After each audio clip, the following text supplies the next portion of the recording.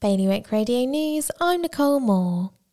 Tributes have been paid to the generous, knowledgeable and supportive founder of Jersey's annual boat show. Ports of Jersey officials confirmed the passing of Myra Shacklady yesterday. In Guernsey, the Committee for the Environment and Infrastructure have provided several traffic reduction solutions for the potential Point Rock development. A revised application will outline opportunities for reducing congestion and promoting active travel. A Jersey-born cancer surgeon is leading the way for new ovarian cancer treatments thanks to her study into robotic keyhole surgery. Dr. Christina Ewens has been exploring whether robotic surgery for ovarian cancer improves patients' quality of life and recovery time.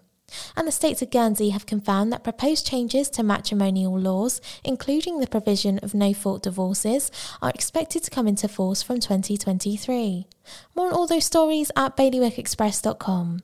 Today's weather, sunny intervals and a top temperature of 16 degrees. High tide is around 9:30 this morning.